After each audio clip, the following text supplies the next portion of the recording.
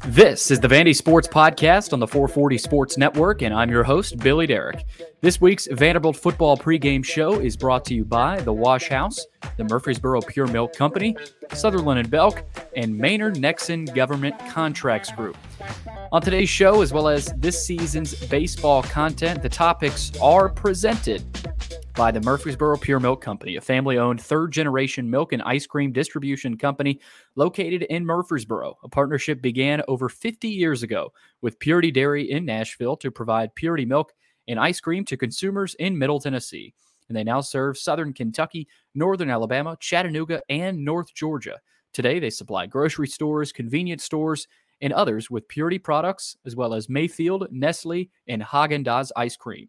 For more info, visit their website at mpmci.com. Again, that's mpmci.com, and tell them VandySports sent you. All right, on today's show, we will preview Vanderbilt and Florida down in the Swamp, 3 o'clock kickoff on Saturday. You can watch it once again on the SEC Network. We're starting to get used to those 3 o'clock kickoffs, this time in hot and sunny Florida. So a little bit different than what we've been experiencing, although probably not too different. It's been hot here in Nashville the last couple of weekends, although it will cool off this weekend. So the next home game will probably be a little bit cooler. We'll start first segment, what to watch for, with Joey Dwyer, and then Andrew Allegretta, the play-by-play voice on the Vanderbilt Radio Network. We'll dive into this matchup and go knee-deep into where this Vanderbilt program is right now and talk about it honestly. And Andrew is always really good at doing that. And we'll close out with Gator Dave, David Waters, from Gators Breakdown. He will join me to dive into the Gators, their loss last week against Kentucky, and how last year's loss to Vanderbilt in Nashville plays into this Saturday's matchup. So looking forward to all three of our guests as we usually do. But first, as we usually do, let's dive into the nitty-gritty of this Vanderbilt-Florida game on Saturday, and that includes today's news. It's brought to you by The Wash House, which is also our presenting sponsor for basketball season, rapidly approaching. Are you dreading laundry day? Is it stealing time to do the things that you truly enjoy? Well, let the laundry professionals at The Wash House take care of that for you. With 2 convenient locations in the greater Nashville area, just drop off your dirty laundry, and their professional attendants can give you back the one thing you can never have enough of, your time. Within 24 hours, you can pick up your nicely folded, fresh and clean laundry, ready to be put away. Log on to washhouseclean.com or stop in today and get your time back. All right, Vanderbilt and Florida. Florida is an 18.5-point favorite heading into this matchup. Again, 3 o'clock kickoff on the SEC Network. Obviously, Vanderbilt coming off a 38-21 loss to Missouri, sitting at 2-4 on the season, 0-2 in the SEC. Missouri had 532 yards of total offense last week. So obviously, Clark Lee this week in practice trying to clean up that defensive side of the football. But I want to talk about the offensive side. The quarterback position. All eyes are on the quarterback position once again, heading into another SEC matchup. Ken Seals made his first start since 2021 last week against the Tigers, and the offense looked cleaner and more efficient, quite frankly. Seals completed 20 of 31 passes for 259 yards and 2 touchdowns. He did have a costly interception in the red zone, but overall, the quarterback play was better than what we saw in the Kentucky game, and that's what Clark Lee asked for. That's what he talked about after the Kentucky game. Quarterback play has to be better, and it was overall better, other than one big mistake from Seals. Now, there were some procedural penalties on both sides of the line of scrimmage, so that there's yet another thing Vanderbilt has to clean up heading into a matchup, but Seals also had a rushing touchdown to open the scoring on a quarterback keeper there, so you could see more of that, and more of Ken Seals in the running game down in Gainesville. As for A.J. Swan, the original starter this season, he was listed as probable earlier this week, and Clark Lee said both quarterbacks are preparing as though they're going to start Saturday in the Swamp. The same as Tuesday. We'll kind of unpack today, and they're both preparing as though they're going to start. Joey will make the best decision for the team, and obviously being mindful of just working AJ back and making sure he's through that elbow. So we'll talk about it today and tomorrow, but nothing right now. I know Coach Lee said they're preparing for both players to start. Both players are preparing as if they're going to start, but my gut tells me Ken Seals will make the start on Saturday in Gainesville, and we'll continue to monitor AJ and see how he's doing with that elbow. But I do think Ken Seals will start for Vanderbilt. In terms of the history of this matchup, The Commodores and the Gators are meeting for the 57th time. Unfortunately, for Vanderbilt students, they won't have the chance to rush the field in a single file line like they did last year after last year's win. But this year it's in the Swamp, a place where the Commodores have struggled over the years. Vandy's last win in Gainesville came all the way back in 2013, so it's been 10 years since Vanderbilt won in the Swamp. But Vanderbilt, at home last year, they beat Florida 31-24 for their first home win over the Gators since 1988. And if you remember, long snapper Wesley Schelling was the hero in that one after recovering a muffed punt in the end zone that really swung the momentum in Vandy's favor. They're hoping for more of that, more special teams heroics if they want to beat the Gators this time around in Gainesville. Speaking of the Gators, they are coming off a 33-14 loss at the hands of Kentucky last week after committing 4 turnovers and allowing nearly 300 rushing yards from Ray Davis, a guy we know a lot about. So Vanderbilt, they held Ray Davis to under 80 yards. Florida gave up 288 rushing yards to Davis. So things are not looking good in Gainesville. The pressure cooker that is Gainesville when you're losing games can be dangerous and deadly. And head coach Billy Napier, you got to imagine he's feeling some of that pressure. And he didn't sugarcoat when talking about where his team is at right now after a demoralizing loss in Lexington. I think for me, let's not make this any more complicated than it is, right? We lost the football game because they rushed for 9.2 a carry. We rushed for 3.41 a carry. We turned the ball over 4 times if you count the turnover on downs and the penalty and special teams. They turned it over 0. We lost the explosive battle. We lost the hidden yardage battle. And we lost the penalty battle. Okay, so,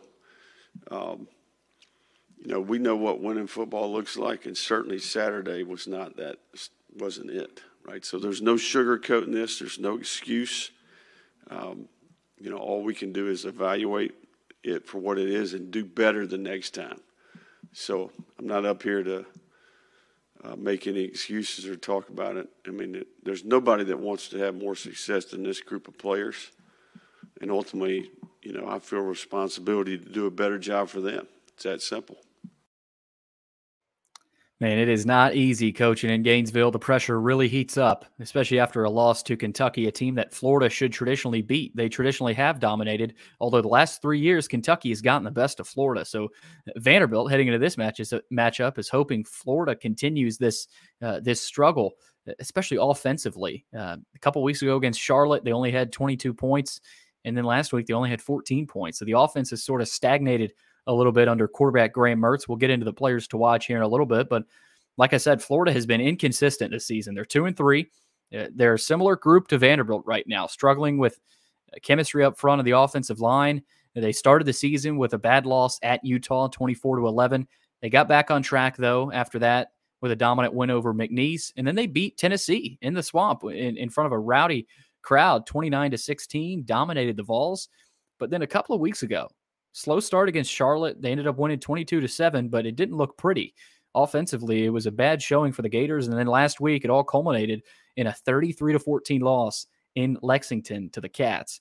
Overall, this Florida team averaging 25 points per game, 393 total yards per game, 252 passing yards per game, and 141 rushing yards per game. So not as dynamic of an offense as Missouri last week and even Kentucky. Kentucky and Missouri, I think, have better offenses than Florida does.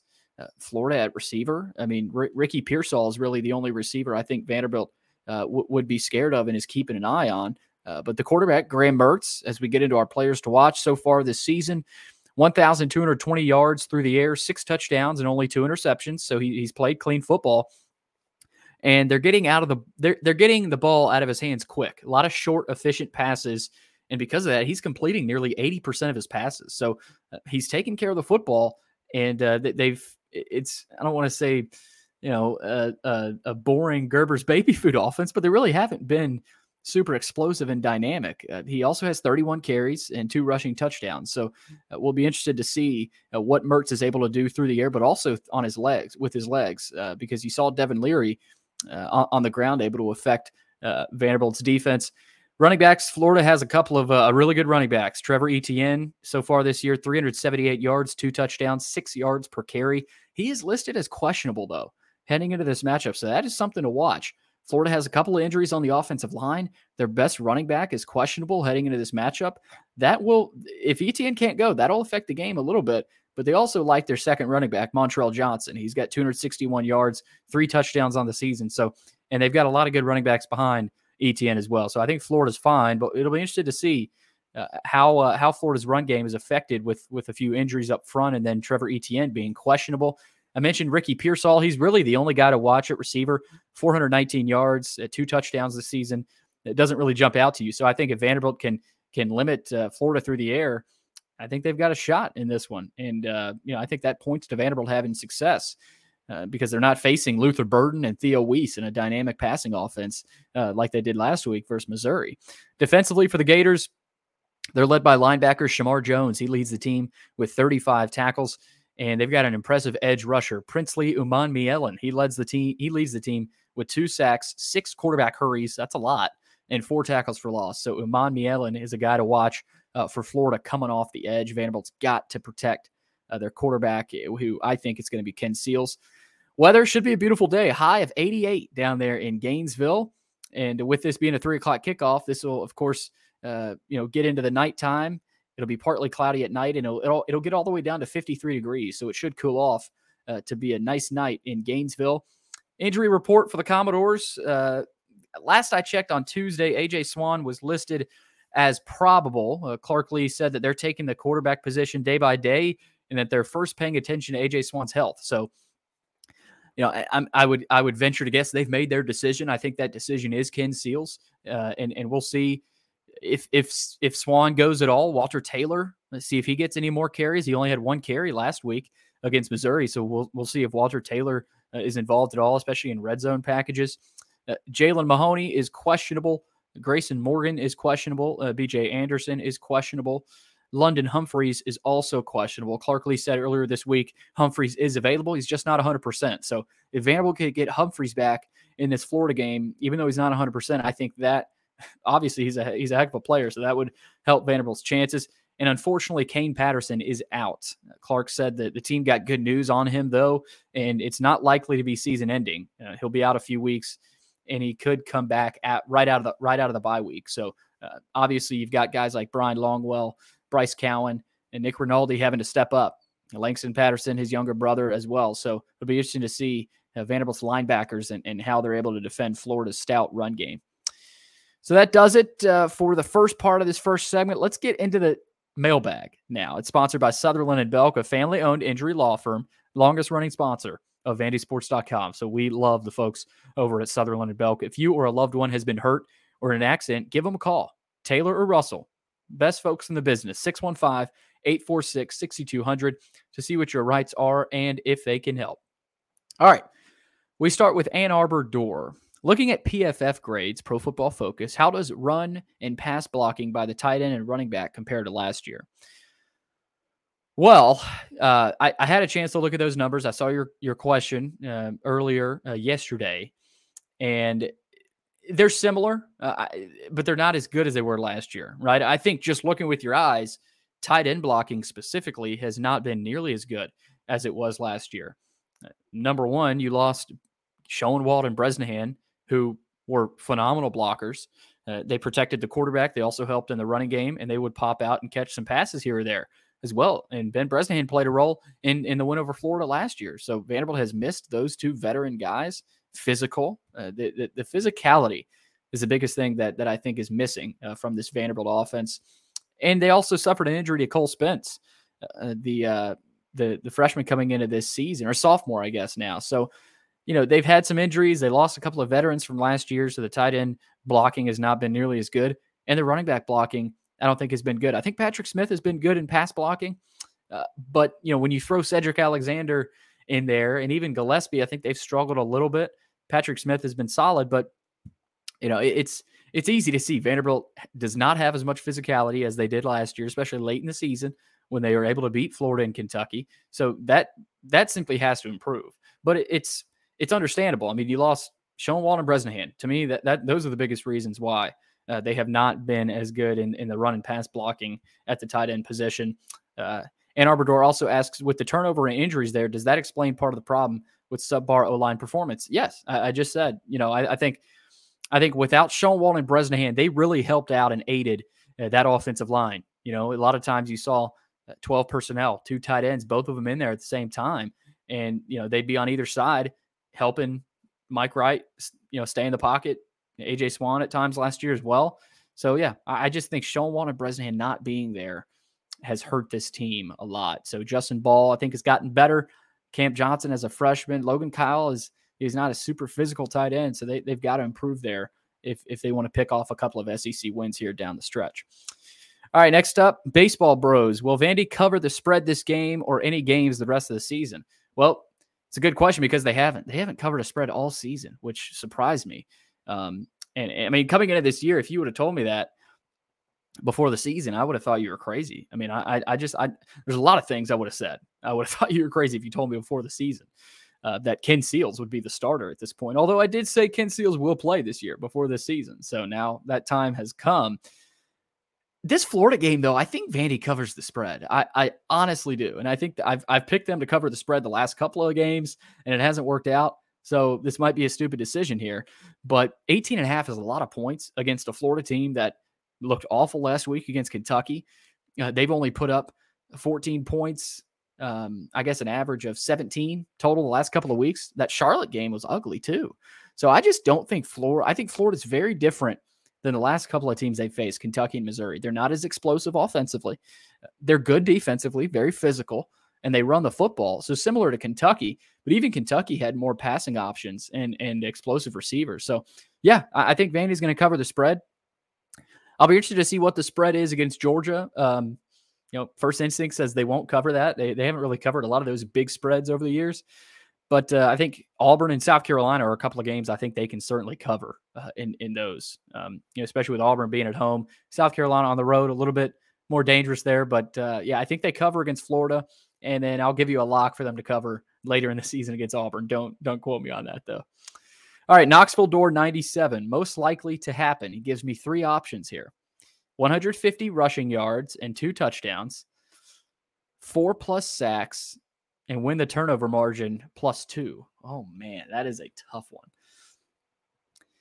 150 rushing yards. I don't think they've had 150 rushing yards all season. I don't even know if they've had 2 rushing touchdowns in the same game all season. Maybe Alabama A&M. But I'll go with the last one. Win the turnover margin +2. I think if this is a game, if you look up and this is a competitive game in the fourth quarter, I think it's because Vanderbilt has created takeaways and they've gotten points off those takeaways. And I think there's a good chance that happens. I just think with Graham Mertz, they might try to air the ball out a little bit more. And, maybe Vanderbilt forces a fumble. Maybe they get another muff punt. Maybe something crazy on special teams happens again. So I don't think this is likely, but I think out of those options, I think it's the most likely to happen. They win the turnover margin +2. All right. Next one from May username. Should we be concerned that Coach Clark Lee does not handle the quarterback position well? Year 1, Ken, after being good as a freshman before Clark Lee, lost his job to Mike as Ken regressed under Coach Lee. Year 2, Clark was super high on Mike to start the season, but moved to AJ quickly, which likely demoralized Mike, a team leader. Mike gets our 2 SEC wins, yet transfers out. And then year 3, Clark is then super high on AJ to start the year, but has shifted back to Ken. Is he going to demoralize AJ and lose him too? Whew. And then he says, I don't like the way this is trending. Billy, do you agree, or can you talk me off the ledge? Yes, I might not agree with you there, but I can talk you off the ledge. I think Mike Wright leaving was not – I don't think he left on his own dime. Like, I don't think after the year Mike was like, I'm out of here. I think Mike would have loved to stay at Vanderbilt. I think Clark and his staff looked at the state of their quarterback situation and said, we're going to move forward with AJ Swan. He's our guy for the future. And we want to, put him in there, learn from his mistakes, painful mistakes. And he's done that. And now they've got Ken Seals. But the idea with Ken coming into the season was that you've got a very valuable backup who's played a lot of football. I know he hasn't played in a while, last start being in 2021. But this is a different situation. I don't think you're going to lose AJ Swan. AJ has a starting position in the SEC locked up. I know I'm saying that and he's not starting most likely against Florida again, but I just think that, this is a stretch where they're giving him some time to rest and relax and heal and just learn and soak it in and soak in some clean play from Ken Seals and see what Ken's doing and learn from that. Right. And I would imagine Ken's sitting AJ down in the meeting room and saying, hey, this is what we got to do. We got to play clean football. Ken cannot do the things AJ can.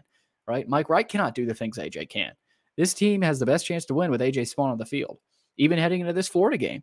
Right. But I think he needs time to learn, develop, and heal. I mean, I don't think he's still probably not 100%, but I don't think Vandy loses AJ Swann. I think it's a different situation than Mike Wright. I don't think Vanderbilt would push AJ out. Certainly not either.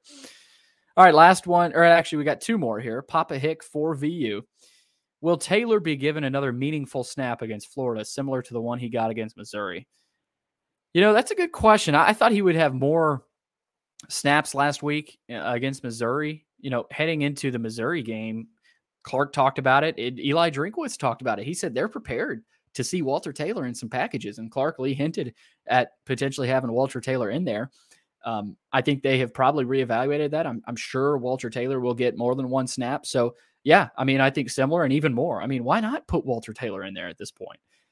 I mean, you're in the red zone. You need to find a way to punch it in. Load the box and snap the ball to Walter Taylor and tell him to run it in the end zone. I mean, he's 6'6", 220 pounds. I mean, he's a big kid. So, yeah, I think Walter deserves at least one meaningful snap, if not 3, 4, 5. I mean, give Walter some time. Let him go out there and do what he can do, and which is, I think, running the football dangerously. So that'll be interesting to watch. See if we see Walter Taylor against Florida. All right, last one here from Trailbait. Why should we have hope? What's the positive spin on our future? I'm looking at the remaining schedule this year, next year's schedule, and feel nothing but despair. Talk me off the ledge. You sound like Chris Lee. No, I'm kidding. But no, I mean, Chris mentioned it a couple of podcasts ago in our weekly podcast with Luke.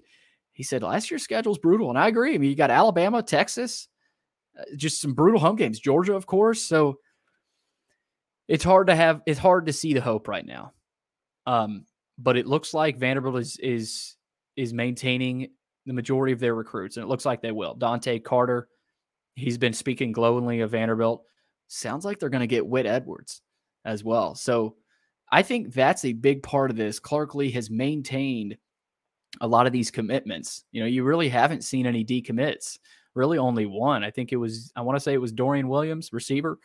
Why should you have hope? I just think because of what you saw last year, where was the hope after that South Carolina game last year? It was nowhere. You saw the controversy with Dan Jackson. Vanderbilt came out, they beat Kentucky and then beat Florida. I still think that can happen this year. I really do. Now, it may not seem as likely, and I think it's going to be more difficult. You've got some tough road games coming up. You got Georgia coming to town, but you get Auburn at home and see if you can beat South Carolina once and for all on the road. A South Carolina team that has looked beatable. So I think the hope is that Vanderbilt's young, they're inexperienced, but they've got a lot of young talent that's just not ready to go out there and compete against SEC studs like a Luther Burden or a Theo Weiss and quarterbacks like Brady Cook and running backs like Ray Davis, even though they held him to under 80 yards. So I just think the positive spin is that this is a young program. It's year 3. Clark said they're constructing their program similar to the way their stadium is being constructed right now. It's a work in progress, right? So stick with this staff, stick with this team. They'll get it going in the right direction. It might just take a little bit longer than a lot of fans wanted, right? I know 5-7 season last year, natural progress is, all right, let's get to 6 now. Let's get to a bowl game. But, it's not always that easy. It's just not, especially in the SEC. Right. The UNLV loss did a lot of damage to this program. I think the hope is that they learn from that, right? Go fight your tails off against Florida. We'll see what happens, right?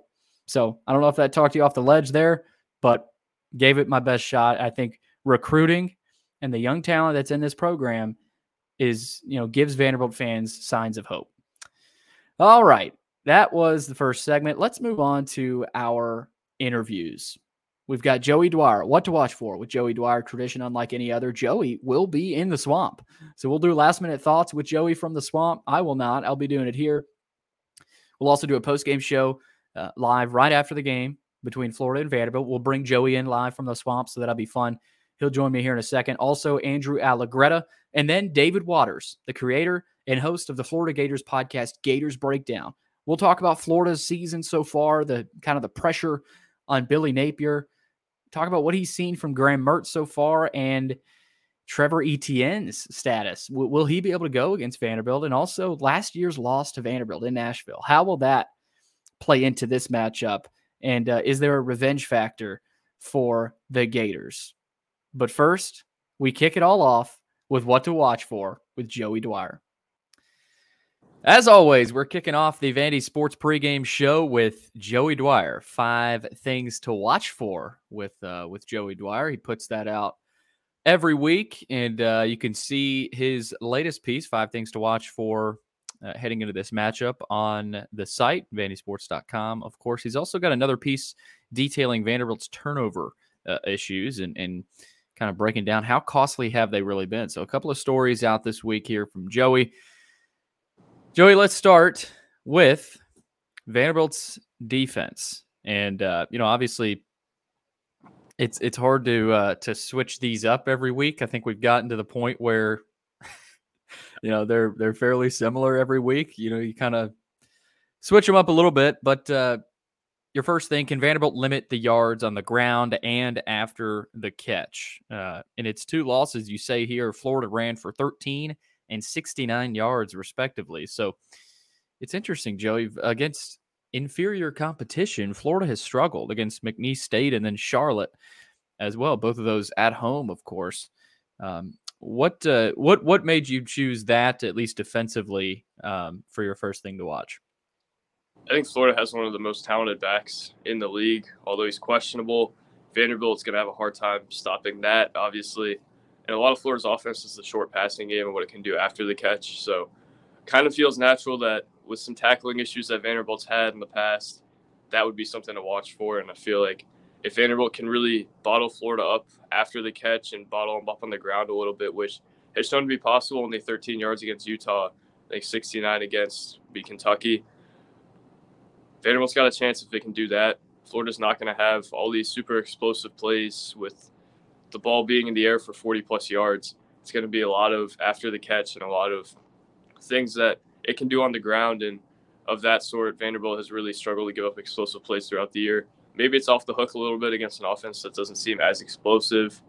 But if it can't tackle, it's really null and void. All right, let's move on to Vanderbilt and their mistakes, right? Your second thing to watch here is, how does Vandy respond to mistakes and adversity? Last week was a little bit cleaner, Joey, at least offensively, but you still saw some procedural penalties on both lines of scrimmage, at the offensive line and the defensive line, and it's so disheartening, and they happened at awful times. I mean, just backbreaking procedural penalties where they're jumping off sides and false starts on the offensive line. So, I see the word mistakes, and I think of those at least last week against Missouri. But even offensively, the turnover in the red zone from Ken Seals, I think they responded okay last week to that. But that is something to watch, and I'm glad you put that in there because, let's face it, adversity is in football every week, and how Vanderbilt responds to mistakes that will happen against Florida. They've happened every game for Vanderbilt. That's going to be important in this one. I put that in there particularly because this is a road game, and it'll be the toughest environment Vanderbilt plays in to this point, and potentially all year. It feels like this is a game where Vanderbilt could really get a wake-up call in terms of what the crowd looks like. And in its first 2 road games, you don't really have much reason to believe that it can handle the storm and it can weather kind of the adversity it'll see. When it made a mistake at Wake Forest, those mistakes just kept building up and kind of put Vanderbilt behind the 8 ball. At UNLV, that happened, but to a much, much larger degree. Those environments weren't incredibly hostile for Vanderbilt, but this will be, and I think it's certainly worth watching whether Vanderbilt can bounce back from an interception here or there. I think that tells you a lot about its leadership. It tells you a lot about maybe what it has with Ken Seals at the helm, who we probably expect to start, I would assume. I think Vanderbilt's turnover issues are a little more solvable with Ken Seals at the helm, but you look at that turnover article I wrote, negative 48 points off of turnovers on the year. Vanderbilt has given up 58 and has generated 10. So kind of tells you what you need to know. And if Vanderbilt can't kind of bounce back from what happens to it, which inevitably will happen with this roster and really football in general, Vanderbilt's completely screwed on Saturday. And I don't know if there's any other way to put it. If Vanderbilt can't bounce back from adversity and turnovers and mental mistakes, no chance against Florida. Yeah, and it starts at the quarterback position with Ken Seals. And your third thing to watch is, does he start? And what does the play calling look like if so? I was unimpressed with the play calling late in the first half against Missouri last week. And Missouri was so unimpressed with Vanderbilt's ability to move the ball down the field. They were calling timeouts, and they were going to try to get the ball back. And they did get the ball back. But, of course, they didn't end up scoring. There's just no threat, with this Vanderbilt offense, at least right now. Now, we know the guys that are talented, and we know the guys that can be threats. But without a running game, it's just there's nobody that really scares you offensively, and this offense doesn't scare you right now if you're a defensive coordinator. So obviously, does Ken Seals start? We'll see. My gut tells me he will, but we'll see, Joey. And that's obviously, you could argue that's the biggest thing to watch, right? Because it kind of changes the complexion a little bit. If Swan starts, I think that gives Vanderbilt a chance to legitimately win. But it also, we know what he's done, with mistakes and turning the ball over. With Ken Seals, I just don't know how high that ceiling is. And I think that I'm glad you put that as something to watch. Yeah, that choice really changes the entire complexion of the offense. A.J. Swan's going to be the gunslinger who's going to make mistakes. Ken Seals, maybe not quite as gunslinger-ish, but threw the ball downfield well when he had the opportunity last week. Whether Vanderbilt gives him that opportunity if he starts again, I think determines a lot of how this offense moves and how this offense plays. The play calling was really vanilla, and it felt like they protected Ken Seals a lot last week. That can't happen at the Swamp, and that can't happen if you're trying to legitimately win an SEC game. It felt like that offense was playing not to lose and not to make a mistake. That's where a lot of the turnover, positives came from, that they didn't turn it over. They were just being so vanilla with the play calls, and I think that tells you a lot about what they believed about their offense heading into this week. Moving forward, I don't think it can be that way. I don't think you can run it up the middle 4 times in a row on first down and expect to do good things offensively. Has to be able to throw it down the field. Vanderbilt, I think, can do that, but it didn't show that for most of Saturday's game. And when it tried to throw the ball downfield, it worked. So Vanderbilt's got to open up the playbook here, but I agree. I think Ken Seals versus A.J. Swan completely changes the complexion of this offense. Maybe not for better or worse either way. I tend to think Seals is probably the better option right now, although Swan's probably more talented. Who knows, though? I think this is a really interesting storyline to follow here, whether Vanderbilt has its gunslinger, who it believes in heading into the year at quarterback. Swan is probable, or Seals, who is going to be with the team pretty much all week in practice, and you kind of know what you have there. I don't know if you know what you have as much in Swan, so be an interesting storyline to follow, and I tend to think Ken Seals probably gets the start. If he does, Vanderbilt's got to open up the playbook for him. Well, and also, Joey, leading into your fourth thing to watch here, the running game has just been non-existent. I think they're averaging 97 rushing yards per game. Both quarterbacks would love to see any semblance of a running game show up. And you asked that question in your piece. You say here, can Vanderbilt establish any semblance of a running game? They haven't been able to, whether it's the offensive line not getting push, whether it's not having a Ray Davis type of back there, whether it's not having Mike Wright. I just think the entire scheme has totally switched, from last season. They were a good running team last year. This season, they just have not been able to establish that. And Joey, if they can't, they've got no chance in this game. And even if they do establish the run, I still think it's probably a long shot for Vanderbilt to win this game. But if they do, maybe that opens up the play action, and maybe Vanderbilt finds some deep shots from Humphreys, Sherrill, who had one last week against Missouri. So, Joey, that's another big question, right? And it's something to watch every week. But I'm starting to think, it's not going to happen. It hasn't happened all season. Right. I talk about complementary football a lot, and that's between position groups as well as offense versus defense. I think that's something to note as well with the run game. Can the offensive line help it out by getting any semblance of push? I'm not confident in that at this point, but also its backs have to do better in space. When was the last time we saw a Vanderbilt running back make a play in space outside of Cedric Alexander in the pass game? I don't know, maybe Patrick Smith against Hawaii on that opening drive touchdown.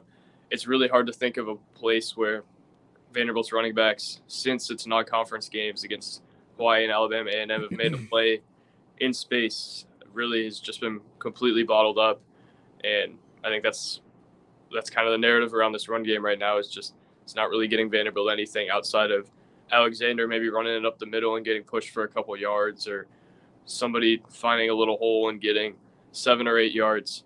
There's nothing really here in terms of an explosive run game that maybe we thought could be the identity of this run game, and maybe something that could counteract the loss of Ray Davis's more explosive plays. Haven't seen that thus far. Haven't seen guys make plays in space outside of Cedric Alexander making plays in the pass game.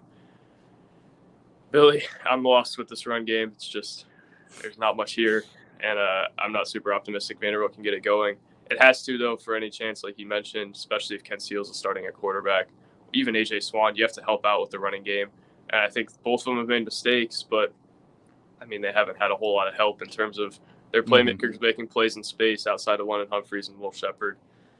I don't know where you go, Billy, without a running game, and I'm nervous that Vanderbilt won't have that again on Saturday. Yeah, Florida's defense probably playing angry. I still think that's a good Florida defense. They obviously gave up almost 300 yards to Ray Davis last week, but I still think that Florida defense is really good. So, that obviously will be something to watch with the run game. Lastly here, Joey, turnover battle. We say it every week. Your last question here, do they win the turnover battle? And I love how you mentioned in their 4 losses, they haven't won the turnover battle. So it's, it's pretty simple at this point with this team, Joey. If they don't win the turnover battle or they tie it, they're not winning, right? I mean, that's the case for a lot of teams, but for Vanderbilt, they've got to give themselves extra possessions, right? And they cannot give the other team extra possessions, because if they do that, then it's actually a disaster. It's a legit disaster for this team. So that's obviously something to watch, Joey, but it hasn't really happened. So I don't know if we'll be watching it. I agree. Well, we'll probably have to watch it because I'm sure they'll find a way to turn it over. They did better with that last week, but I mean, it hasn't really happened thus far throughout the year. The thing that's really just mind-boggled me is the way Vanderbilt has given up yardage and given up scores off of turnovers. 28 of those points didn't even get a chance to stop. Out of the 58, 14 of them were pick sixes, 14 were fumbles returned for touchdowns, and there was a couple others that were 10, 15-yard gains, maybe more, returned into the red zone. How do you win like that? I have no clue. I don't think you can win like that. Vanderbilt hasn't really done anything there. The defense has actually been better in terms of forcing turnovers than I expected. Top 5 in the SEC in interceptions, has forced a few fumbles. But they haven't been, the other team's turnovers and interceptions that they've forced have been crucial, and they've had long returns.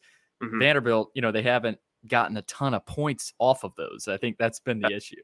Yeah, 7 of those 10 points were a pop-up to Martell Height that he ran back in the UNLV game, and that ended up not mattering anyway. 3 were against, I think, Kentucky 2 weeks ago, and Vanderbilt got outscored 21-3 in the turnover battle in that game. So it just keeps putting its defense in bad spots, and sometimes its defense doesn't even get an opportunity to be put in a bad spot. It just doesn't get on the field in general, and I think that's really hurt Vanderbilt throughout the year. Florida's a team that's kind of nickel and dime you to death. They're going to have long possessions. Vanderbilt cannot afford to lose possessions over and over again on Saturday, and I think Ken Seals could probably control that a little bit better. But also, I wonder how much of that was the vanilla offense, because when they did throw it down the field late in the third quarter, he did throw the interception in the end zone. So, Billy, I don't really have answers here, but what I know for sure is a negative 48 turnover margin throughout the year is going to lead to a record like this, no matter how much talent's on the roster. Amen to that. And, we talk about all these things, Joey, but, for Vanderbilt to win, it feels like at this point, a lot has to go right? It's not just, we could have about 8 things to watch for this team at this point. I just think there's margin for error has gotten even smaller throughout this season. Vanderbilt, Florida, Joey, 3:00 Central Time kickoff. You can watch it if you're not there on the SEC network, but Joey Dwyer will be there. Special announcement. Joey is headed down to Gainesville to cover this one, and we'll have a last-minute thoughts on Saturday, probably around lunchtime or so. Joey will be in the Swamp, and then after the game, he'll report on the postgame show from the Swamp, Ben Hill Griffin Stadium. I think it's called Florida Field. I think very original there. But Joey, enjoy the weekend. Looking forward to seeing you down in the Swamp, and thanks for taking the time. Thank you, Billy. Looking forward to it.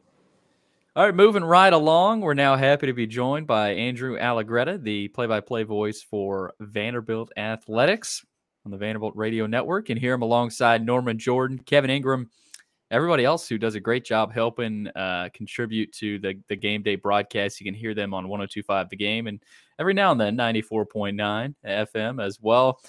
Andrew, thanks for taking the time again. I know I think it's been a few weeks here since we last met, and I'm trying to think of the last game. What game did I have you on for last? I can't remember, but everything runs together now. But let's start a little bit with that Missouri game, and obviously, it was cleaner offensively. I mean, I think everybody can agree with that. Maybe not as explosive, but, cleaner, more efficient. Other than that red zone interception, I mean, it was pretty clean. And then you saw some procedural mistakes on both lines of scrimmage, which I thought affected the rhythm and kind of some of the momentum of the game. Overall, any difference, right? And did you see any difference, at least overall, with this team, specifically offensively, as opposed to maybe the Kentucky game? Well, at the risk of stating the obvious, Ken Seals as the starting quarterback was very noticeable as we watched that throughout the course of the first half into the second half. I thought Ken was very honest in some of our post-game conversations with him about the fact that the game probably moved quickly for him in the first half and then slowed down for him in the second half, which is great, right? He's a senior, so it slowed down faster for him versus a freshman. I think Clark was very honest with us in the post game that he was extremely frustrated with those false start penalties that took Vanderbilt from a 3rd and 4, which is manageable, to a 3rd and 9, which all of a sudden is far less manageable. If you get inside Vanderbilt's numbers, if you're talking about 3rd down 1, 2, 3, and 4, they're like 70-80% conversion rate, and you start to push them out to 3rd down and 5, 6, and 7, and now you're talking about like a 20 or 30% conversion rate. So for this team right now, false starts are unacceptable, and Clark was honest about that. I think the biggest thing I saw with Ken, which really deserves a hat tip, is his ability to find the check down receiver fast. And that included Cedric Alexander for 7 catches. I think it was 65 yards.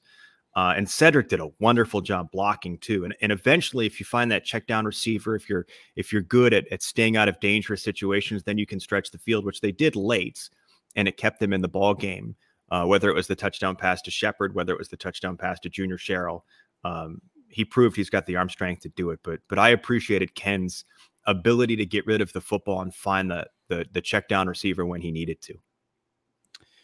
Let's go specifically offensively. Shepard, of course, moving up in the ranks, and really it's going to be interesting to track him throughout the rest of the season and kind of how high he gets. Does he reach the pinnacle?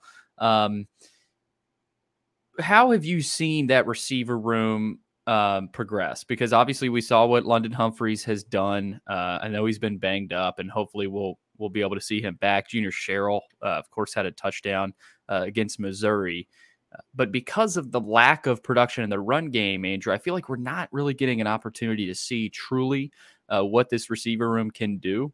But in the moments they've had and the opportunities they've had, they've shown up, right? I mean, I think you see those little flashes in games where you go, whoa, this receiver room is very talented. So how do you think they can manage it? Because offensively, with the lack of a run game, you almost feel like, man, you're sort of limiting that receiver room. How can offensively, how can they sort of negate that and maybe even create short passes as, an extension of the run game? Well, first off, what Cedric Alexander did versus Missouri is a very, very good start to that. I'll take your question and I'll move it slightly to a different column. I asked Joey Lynch in our pregame conversation earlier this week, which will be part of the broadcast, about the tempo to the offense, right? Like, you see moments in time in which the tempo seems to be really, really effective, whether it's tempo or no huddle. Take your pick on. It's kind of 1A, 1B, right? Like they're the same thing, but they're not exactly the same. And Joey made a really good point. And I even ran this by Norman Jordan. And if Norman Jordan co-signs on a good point, then we're in good shape.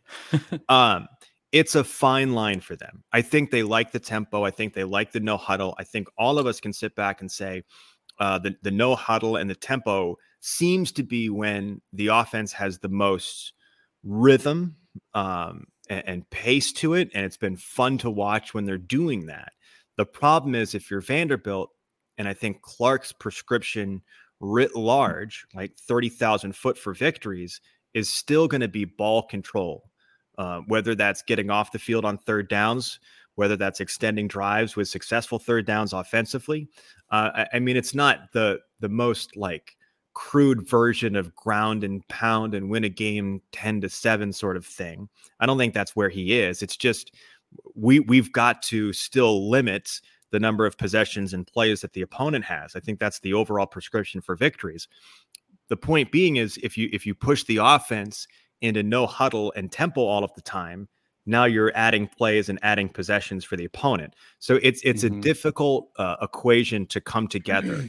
I would continue to like to see the running back out of the backfield, whether that's Cedric Alexander or others, continue to find opportunities for the tight end to make some plays. Unfortunately, Justin Ball did drop a couple of catches, at least one, I think, versus Missouri. So that kind of makes you a bit queasy.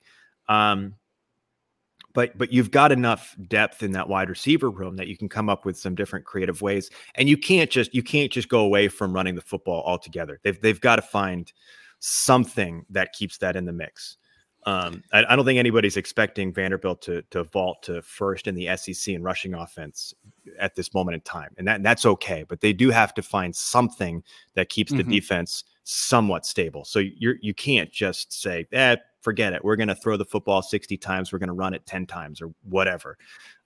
You've got to find some prescription to that. And maybe that's this week against a Florida team that's licking its chops after, I think Pro Football Focus College had them down for 19 missed tackles versus Kentucky, which is an astronomical number. So perhaps they can gain some confidence this week.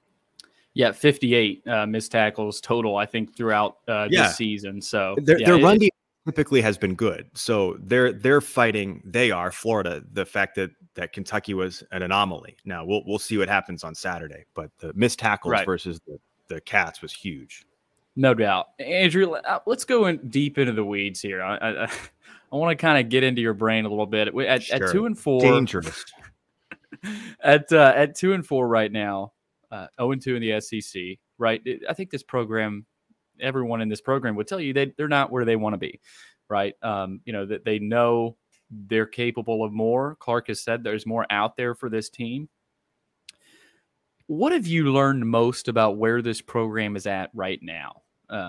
Because after Hawaii and Alabama A&M, I feel like most people, we're still in a wait and see approach. We'll wait till we get into SEC play. You've also got UNLV coming up, which will be a challenge, Wake Forest. So, but at this point, 2-4, year 3 under Coach Lee and this regime, what have you learned most about just where the program is at as a whole?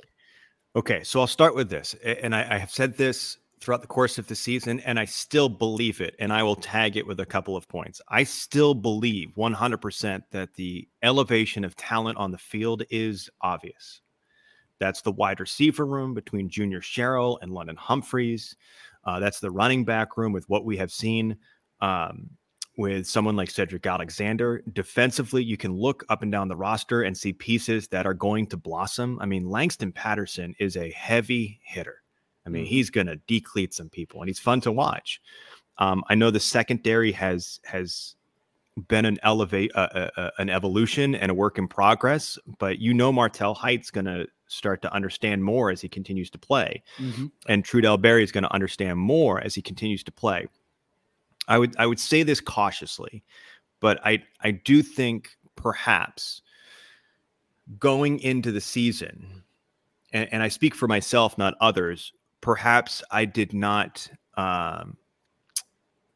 understand the amount of snaps that were going to be taken by people who hadn't taken a lot of snaps. That's a convoluted way of saying young players. Mm-hmm. And I think we have seen some of that. And I think one of the things that we have known, and one of the huge tasks in this Clark Lee era, is adding depth of talent, not just talent, but depth of talent. The obvious statement where I sit always is to point over to Hawkins Field, because one of the things that Corbin has done better than any coach in America is amount depth of talent, where if you have a couple of injuries, you feel like you can sustain it. Mm-hmm. That they're probably not at that place right now, right? So DeRicky Wright gets hurt. Savion Riley gets hurt. Jalen Mahoney gets hurt, has a targeting penalty. All of a sudden, 3 safeties for you are out. And respectfully, the guys that are coming in don't have the same number of snaps, nor are they expected to play at the same level as that front line. And then, okay, so you got 3 new safeties, and then you pair them with a couple of younger cornerbacks that you feel are talented, but they're still growing. All of a sudden, that's a different deal in the secondary now. So I still believe this program is absolutely 100% elevated the talent, elevated the expectations, has moved this thing in the right direction. I will speak for myself and myself only that perhaps I didn't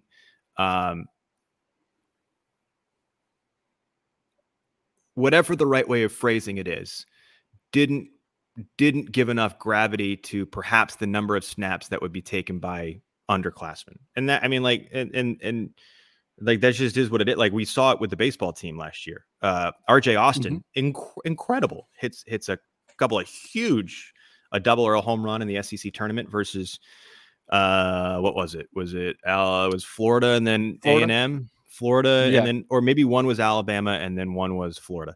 But he was also a freshman, and he had a stretch versus Arkansas that was challenging defensively, right? You're going to take those hits with younger players. It's life, but that the skill set is there. So, it's a process oriented program. And I think what we see every single day is those guys getting out there and working really, really hard. And, if the Missouri game is a cue, they obviously were able to clean up some of their mistakes, not all, but some of them. And that's what you're looking for. I mean, you're looking for wins ultimately. I get that. But to get to the wins, it's about taking care of your business week in and week out. And if nothing else, the Missouri game was a movement in the right direction. Well, and Andrew, I want to point to last year as well. I mean, after that South Carolina game last year, I remember Clark, clearly saying, I don't know if he said we're at a crossroads, but you felt like, okay, this team, they got to keep pushing, right? Keep pushing, and they end up getting a couple of SEC wins, right, against Kentucky and Lexington and then Florida. This year, slightly different, but I still think wins are out there, and more is out there for Vanderbilt. In your opinion, what is there to look forward to the rest of this season, right? I know you mentioned the young guys, right? Martell Height, Cheryl Humphreys. I think those are guys that fans like watching and enjoy watching because they get a little bit of a taste for the future, right? I mean, Cheryl's touchdown, we hadn't really seen that yet this season, but I think that points to, some success in the future with those guys. So down the stretch of the season, what are some things you're watching, maybe along with Norman and Kevin, to maybe say, hey, let's wait and see here. There's talent in this program. It's just got to sort of take some time to grow and blossom. Well, first off, in regards to last year, I mean, specifically, you mentioned the South Carolina game. CJ Taylor flat out told us that the South Carolina game was extremely frustrating for them And that was their driving motivation to improve and get better and play the way that they needed to get victories versus Kentucky and Florida. I don't know that there will be one of those quote unquote moments this year. I think you're still driving for execution, success, victories. You're still driving for all of those things. Clark isn't like all of a sudden sitting in his office going like, let me scheme for 2027. Like that's not where he is. Right. That's not where anybody is. They're scheming for the week in front of them, which is Florida. I just want to go see them play really good football. And that might be like a hyper simplistic statement, but you want to be able to go out there every single week and feel like your talent reached its potential in that given moment. I want to see them go play really good football down in Gainesville. Don't have the false start penalties. Find a way to move the football, find a way to get off the field on third down, take advantage of the opponent's weaknesses, whatever they happen to be, right? There's going to be games that I think reasonable minds can say are more challenging than the next. Obviously, we understand what waits at First Bank Stadium in a couple of weeks, but you just drive to the week that you're in. I think that's all that anybody can do. So I hesitate to go back into we should do X, Y, and Z, and we should get this number of wins, and this is what I'm looking for now, the future, and this, that. I think I just sit here and we talk about every single week. This is what we have as puzzle pieces. How can we put them out on the field to deliver the best possible version of Vanderbilt football? I recognize that I'm providing something akin to coach speak. That's fine. Also, my son made this bracelet. It's got little black and like gold. it. Yeah, little Very black colorful. and gold hearts. Yeah. But anyway, I think you just take the week in front of you and you figure out what your best puzzle pieces are. And I think any one of us that watch Vanderbilt football on a regular basis, if we feel like the best version of Vanderbilt football came forward, one, we'll be okay with that. And two, I think by proxy, that's going to make you competitive in ball games and win some ball games. Lastly here, Andrew, you mentioned the trip to Gainesville. I think, is this your second? This is your second trip to Gainesville. Okay. So, we've seen this program in Gainesville. Obviously it wasn't pretty, but last year Vanderbilt beat Florida at home for the first time since 1988. And they've beaten Florida in the Swamp before. Hasn't happened.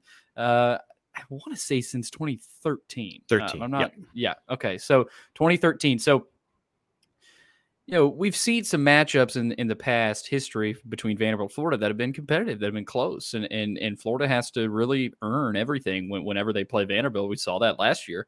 What are you looking for in this matchup? What are your sort of things to watch? We ask Joey every week for his things to watch, but what are you watching up in the booth?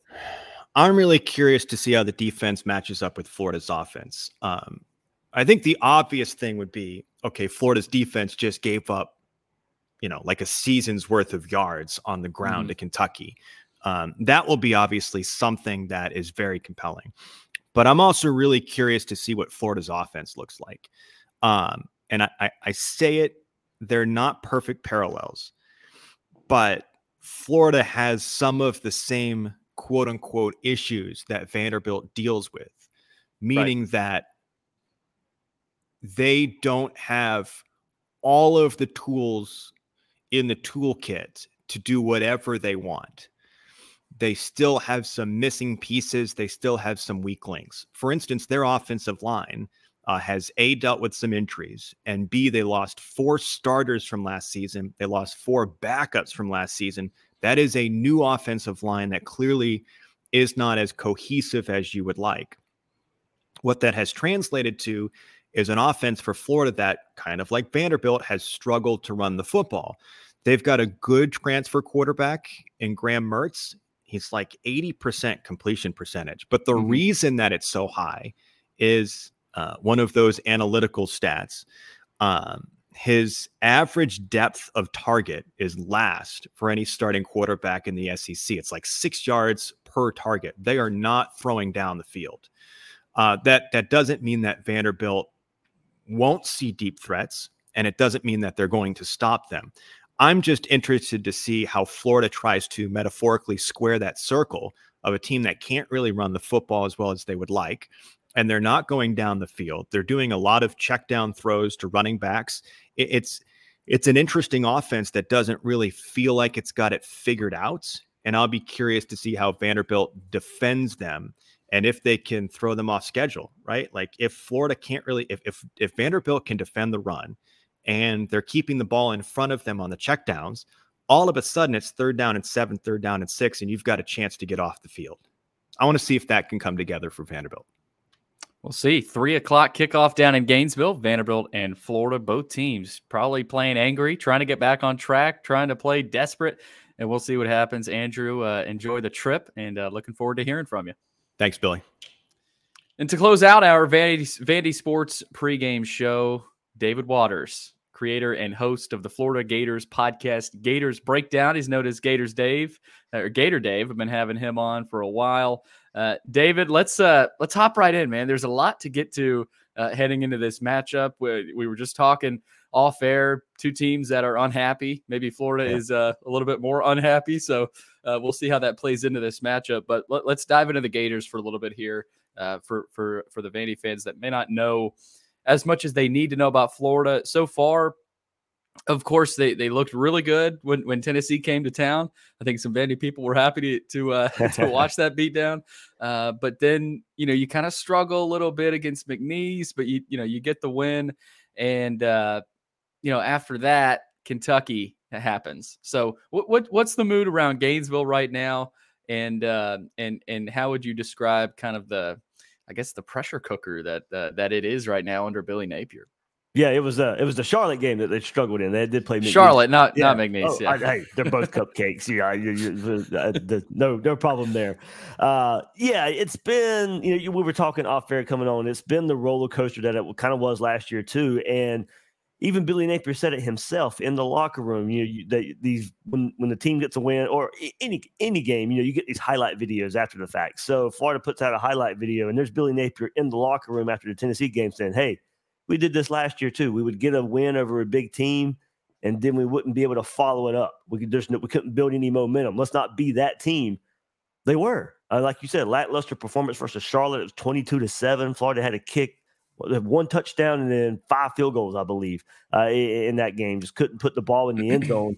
And then maybe that was a precursor to what we saw last week versus Kentucky. This team cannot handle momentum. They could not carry the big win over Tennessee into something more. And that's what Gator Nation, the fan base, wanted to see this year. They wanted to see better football, clean football. And then if you get that big win, which they did versus Tennessee, turn that into something more. And Florida just hasn't been able to do that. And a lot of it, too, and even going back to last year's Vanderbilt game, Florida just, for whatever reason, stinks on the road under Billy Napier. I mean, I'll put it just like it is. Only 1 road win since Billy Napier's been hired. That was last year at Texas A&M. He's 1-7 overall, 1-5 in true road games, and that reared its head last week versus Kentucky. I mean, first of all, I don't want to take anything away from Kentucky. They put it on Florida. They were ready to play. They were the more physical team on both sides of the line of scrimmage. It showed. They put it on Florida. Florida was not ready to play once again on the road. I don't even know how much of a difference that would have made. Kentucky was just on their game last week when they played Florida, but it was just a continuation of a lot of penalties for Florida, special teams mistakes as well. And it's just the same issues that are mounting up. And something the fan base just wanted to see is just go play better football this year in year 2 under Billy Napier. Haven't necessarily seen that yet. Dave, let's hop into Graham Mertz here. It's interesting looking at his stat line last week. He played pretty well, 25 of 30, 244 yards and a couple of touchdowns. And I noticed at the end there, felt like Florida was able to get a little bit of rhythm and some momentum. I saw Ricky Pearsall had a big catch there late against Kentucky. What have you seen? How would you describe Mertz's season so far? Because there was a lot of, I don't know about hype is the right word, but there was just a lot of controversy. He was a very polarizing figure coming into the season, right? Some people had high hopes for him. A lot of people said he's awful, right? I mean, there was really no in between. So how would you describe his season so far under center? Safe and conservative. You do look at, he's got near 80% completion percentage, but it's not a lot down the field. It's a lot of check downs. It's relying on Ricky Pearsall a lot. He's by far and away the leading receiver for the Gators. in a better built offense, Ricky Pearsall's not a number one receiver. He would be a really good number two, a really good number three in a team that should have a pure big number one. He's the number one in this Florida offense, and that kind of explains some of the limitations there. But then after that, relying on Trevor Etienne in the passing game, Montrell Johnson in the passing game as receivers, which we wanted to see more of this year, but not as your second and third most targeted receivers right now. And part of that's to do Eugene Wilson being hurt this year as well. We'll see if he's back this week. But that plays a factor into it too. But it is a lot of he's earned the nickname Captain Checkdown because that's just kind of what we've seen from Graham Mertz a lot this year. They did try to push the ball early down the field versus Kentucky last week, but he missed on those. He started really slow, but I think he hit his last 15 passes of the game, if I remember right. So 2 interceptions on the year, and even both of those have been kind of fluky. So he most of the part taking care of the football, but it's just not a lot of threats to go down the field, to get a lot of yards through the air, kind of relying on maybe if there's going to be an explosive in the passing game, maybe a catch and run from the receivers there. But I know that there's this thought out there, maybe Florida can open it up more with him, especially given the lack of running game, which is kind of surprising for Florida this year. And that's been the thing. When Graham Mertz signed at Florida, the things I asked myself was, all right, this Florida run game is probably not going to be as good as it was last year. You don't lose Osiris Torrance on the offensive line and be better the next year. You just don't. I don't care if you got Trevor Etienne and Montrell Johnson. That's how special he was. I knew the offensive line was going to take a step back. I didn't think it was going to be this much of a step back. So I don't think Graham Mertz so far, unless Billy Napier is going to change some things in the offense to open it up a little bit more, that he's enough in this offense to make up for a lack of a running game. I think that's what hurts him the most. If you pair him with that first half performance we saw against Tennessee and that run game, he's perfectly fine. He can carry this offense, but he can't put the game cannot be put on his shoulders to go carry this offense. I don't think so. I know some people think, hey, let's open it up. I think he's got it in him and spread it out with receivers. I got to see that before I'm ready to believe it, but maybe it's worth a try because this Florida offense with the run game has been inconsistent. So it's just how much are they going to ask him to do from here on out if the run game can't get going. All right, defensively, David, 17 points per game is what Florida's averaging. Opponents are averaging, so it's obviously pretty solid. And I'm looking here, 275 total offense per game, which in this day and age is pretty good. So Florida's defense, especially going into that Kentucky matchup, was heralded. I mean, this vaunted Florida defense, and I think they are still good. I mean, Kentucky, I think they caught Kentucky at a bad time. Kentucky's really good. And you saw what they did against the Josh Heupel offense. I know it's not last year's Josh Heupel offense, but this Florida defense is good. I don't care what anybody says. Now, maybe they're not as good as advertised heading into Kentucky, but what have you seen from them defensively? And what scares offenses with when they throw on the tape of the Florida defense? Yeah, they're deeper, faster, stronger up front. That is where it starts. To hit the transfer portal hard in the offseason and was able to come out with Cam Jackson and Caleb Banks, 2 guys there that are key cogs in the middle of that defense. But as you said, the Kentucky, they probably caught that at a wrong time. Kentucky had almost every game this season and even in the offseason to prepare for Florida. When you want to look at, the schedule of the Cupcakes, and then they open up conference play with Vanderbilt and then Florida, so they were able to concentrate on a lot of early, preparation with Vanderbilt and Florida. They didn't have to, those teams that they played before that, Kentucky was working on things in those games. Yeah. So there were some things that they did not put on film in those games that really showed up in the Florida game. They started using more gap scheme in the run game, which they kind of been more of a zone running team, mostly scrapped that against Florida. I guess they saw something in preparation that I thought that would be a success versus Florida. And it was. But as you said, I don't necessarily want to throw away the first 4 games of this Florida defense. They have turned it around much better than they have been in years past. It starts up front, but it's the young guys making plays too. I mean, a lot of it too. Florida's top 2 defenders, at least for snaps played and tackles, are true sophomore Shamar James at linebacker and true freshman Jordan Castell at safety.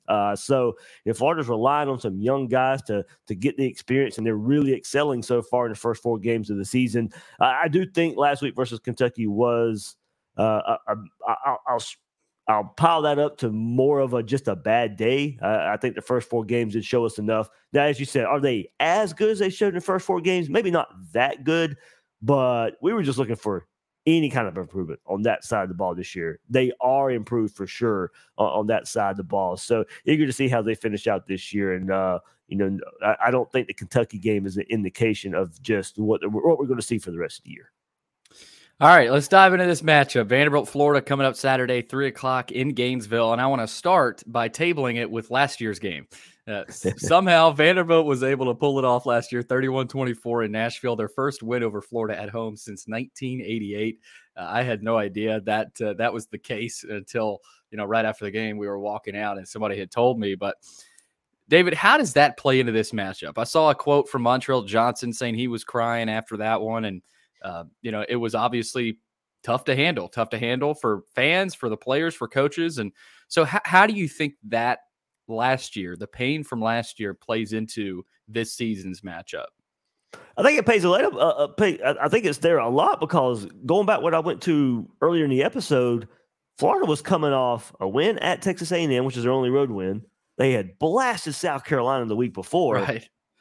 Florida was feeling really good going into that game in Nashville last year, and it just came crashing down there. So it was one of those things where they just couldn't build on any momentum, and that really started with Vanderbilt last year late in the season. We looked at November last year saying, hey, Florida could really go beat A&M, could beat South Carolina, beat Vanderbilt, and just have this big, humongous showdown at the end of the year with Florida State.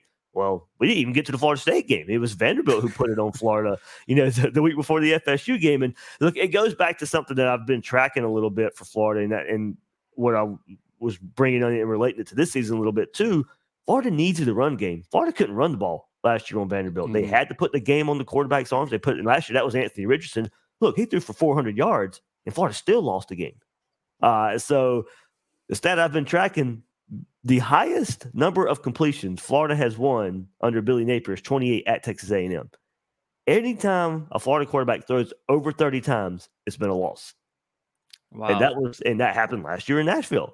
So we've been tracking that. Utah this year, over 30 attempts, a loss. Kentucky, same way. So it's just something to look for here. But now Vandy comes to the Swamp. Florida plays much better at home under Billy Napier than they do on the road. But yeah, I mean, I know for Gator fans probably don't want to hear it or make it sound like this, but it is a revenge game in some ways versus Vanderbilt because they did put it on you, and now you took them for granted. You may have took them for granted last year. Better not be taking them for granted this year. Yeah, Florida heavily favored, and I think the Swamp plays into that. You usually look at the point totals there, point differential, and say, being at home maybe gives you 3 or 4 points. I think in this case gives Florida a lot just because they're at home, and yeah. Revenge factor plays such a role in college football, Dave. So specifically here, right, it's a little bit different than last year's matchup. I think Mike Wright and Ray Davis last year played well against Florida. And you saw some things, like you saw that tight end touchdown from Ben Bresnahan, who hadn't really done anything for Vanderbilt last year. So looking in at this one, obviously Vanderbilt coming in with a totally different offense. So for Florida, they've got a different style to prepare for. So with you specifically in this matchup, what are you looking at? If this happens, Florida will end up winning. Or if this happens, Vanderbilt might end up winning. To me, it is the Vandy passing game and those weapons that they have at receiver. I know quarterback could be in question of who's going to play for quarterback for Vanderbilt, unless you have more on that than from what I've seen this week. I might let you know after. Okay. So, we'll see where that goes. But there's still the weapons at receiver there. And I think, in looking at this game for Florida, it's just been up and down. I think in coverage down the field as far as the quarterbacks versus receivers, and I mean, it's just for Florida's defense. It starts with stopping the run, and we saw that versus Kentucky last week. And Ray Davis, thankfully, he's not for Vanderbilt anymore, but Florida saw him last week, so he can't beat us 2 weeks in a row since he's not in a Kentucky uniform there. But I do think it starts with Florida, even with the weapons at receiver. Just don't let Vanderbilt get in a groove in the run game. I do think that's where Florida can get hurt. They haven't let anybody do it this year except for Kentucky last week. Utah had some hits here and there to get some big gains in the run game, and that was some of the quarterback run game as well to hurt there. So I am looking up to see how Florida's defensive backs match up with Vandy's receivers. even if the Vandy run game can't get going, it would be disappointing if Vanderbilt's run game didn't get going, but they were still able to pass on Florida. I think that would be what I would be looking for in this matchup. But if Vandy's able to get that run game going, then I really start to worry, because then you really have to start concentrating on stopping the run, and you start leaving one-on-ones with those Vandy receivers. There's some matchups there. I think they could take advantage of Florida there. All right, Dave. Injury report here. I saw where Trevor Etienne is questionable. Again, I told you before, you never know how serious those questionable tags can be. I think Vandy fans saw that and go, whoa, he's one of their backs. Of course, you also have, I think, Montreal Johnson back there still, right? So Florida's got a stable of backs there. How concerning is that for Etienne? And maybe I saw there's some other guys that might be questionable or out heading into this matchup. Any intel there? Yeah, it would be with the run game just in general. Starting left tackle Austin Barber's listed as questionable as well. Kingsley Aguakin, the starting center for the Gators, is questionable. He played last week versus Kentucky. His first game he played this year was the Tennessee game. And that's where we thought, okay, well, Kingsley's back. Great performance versus Tennessee. We thought that's what we would keep getting. But he's been dealing with a high ankle. So that's what they're trying to save him when they can. So with that high ankle, he's probably going to be on the injury report all year. I think we will have to wait till Saturday to see if he actually suits up and plays for Florida or not. But for Etienne, that was a bit of a surprise. Usually for a player of his stature, we would hear something along the lines of, hey, something happened here. But no, we didn't. I mean, to see him on the injury report, Billy Napier did not give much insight whatsoever in the issue, or if he may play on Saturday. It seems like, well, we really are going to, I mean, I'll ask around and look around for Thursday, Friday as well, but we'll see how serious it is. But it may be one of those we'll have to wait till Saturday to actually see if Etienne lines up. But if Barber can't go and Aguakin can't go and Etienne can't go, that's a huge hit for Florida's run game. We've seen this offensive line not play at their best when they've had to rely on some of the backups. So that would be the worry and the concern there. A lot of that we saw versus Charlotte. Florida was playing with 3 backup offensive linemen, and Charlotte won every short yardage defensive battle. That was worrisome. As I said, it was kind of a precursor maybe of this team just not being able to handle momentum and be ready to play. That could rear its head Saturday if Barber, Aguakin, and Etienne are not ready to go as well. We'll see. Vanderbilt in Florida, 3:00 down in Gainesville on the SEC Network. And David, give people a chance here real quick before I close it out to see your work. I know you got a full preview of this matchup up, I think, on your YouTube. So where can people find you? Yeah, GatorsBreakdown.com. You can just kind of the hub for everything right there for Gators Breakdown. But yeah, YouTube, your favorite podcast platform out there as well. Big preview of Florida Vanderbilt up there right now. Love it. Love it. Thanks, David. Appreciate it. Thanks, Billy. That'll do it for another edition of the Vandy Sports pregame show heading into Saturday's matchup. Vanderbilt in Florida, 3:00 kickoff at Ben Hill Griffin Stadium in Gainesville. They call it the Swamp for a reason. Tough place to play. It's been 10 years since Vanderbilt beat Florida in Gainesville. That was under James Franklin. If you remember, Dron Seymour had a big day. Can Vanderbilt's running backs do a similar thing? We will see. Stay tuned. It's going to be a fun one in Gainesville.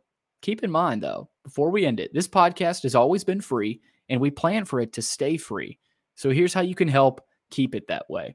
First, give the podcast a review and a 5-star rating. That helps us get noticed. If you're listening and haven't subscribed to VandySports.com, please do. It's $99 a year or $9.99 a month and helps us tremendously. Secondly, subscribe to our Vandy Sports YouTube channel. We've got tons of content loaded up every day on our YouTube channel. That's free as well. Press conferences, last-minute thoughts, post-game shows, pre-game shows, all kinds of content going up on our YouTube channel. So go subscribe to that and give us a thumbs up on our latest video as well. Finally, if you're interested in sponsoring the show, email Chris Lee at chrislee70@gmail.com. Again, that's chrislee70@gmail.com. Thanks for listening. We'll catch you again soon with more episodes of the Vandy Sports Podcast.